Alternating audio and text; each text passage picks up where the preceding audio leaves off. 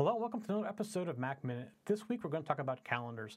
We talked about mail and we talked about contacts. So there's one thing left that's in Outlook, if you use Outlook on a PC, that we have not talked about yet, and that is calendars. Actually, there's a couple of things, but calendars is the biggest thing that we haven't talked about. So today we're going to talk about calendars.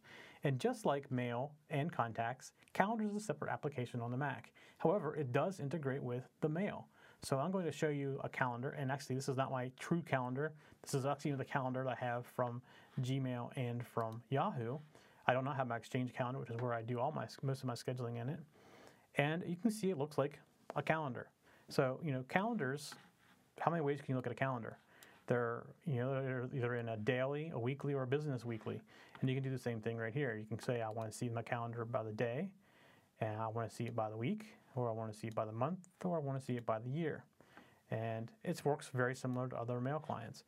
The one thing that's a little different here is if you click on the calendar button at the top, you can see I have both my Yahoo and my Gmail. And if I had my Exchange set up in here, I would see my Exchange calendar, and they can all live together in one calendar. So this allows you to take a family calendar you keep in Gmail or in Yahoo and your work calendar and overlay them on top of each other. And as you'll notice in Yahoo and in Gmail both, I have different calendars. I have a show calendar that reminds me when shows need to be released or need to be edited or when we're recording. I have my personal calendar, which I don't really have anything on, I don't think. And then I have Yahoo reminders. I have my personal calendar and the default calendar from Yahoo. So you can see I can combine all my calendars into one thing. It makes it very easy to see all my scheduled stuff together.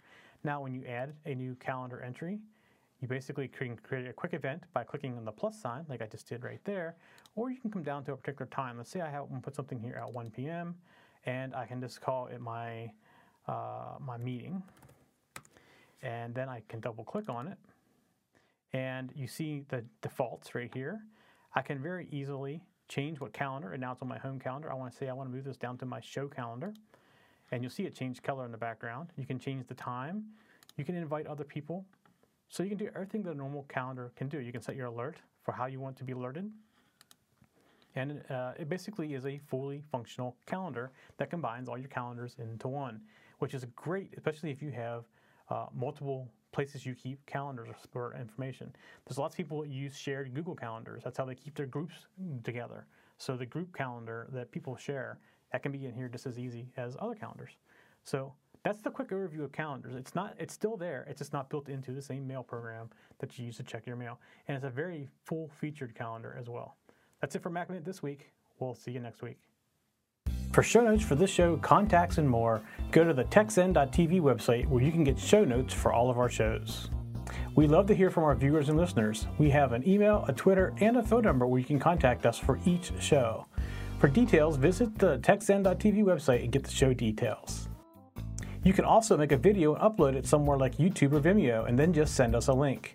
You never know, you may see your video in a future show. You can get all of our shows delivered automatically to your favorite device by going to your favorite podcast website like iTunes and subscribing. Each of our shows also has a YouTube channel you can subscribe to get regular updates. Our shows are also available on most internet radio networks like Stitcher and TuneIn Radio. You can also watch and listen to our shows on Xbox, TiVo, and Roku. You can even find us on your Zune.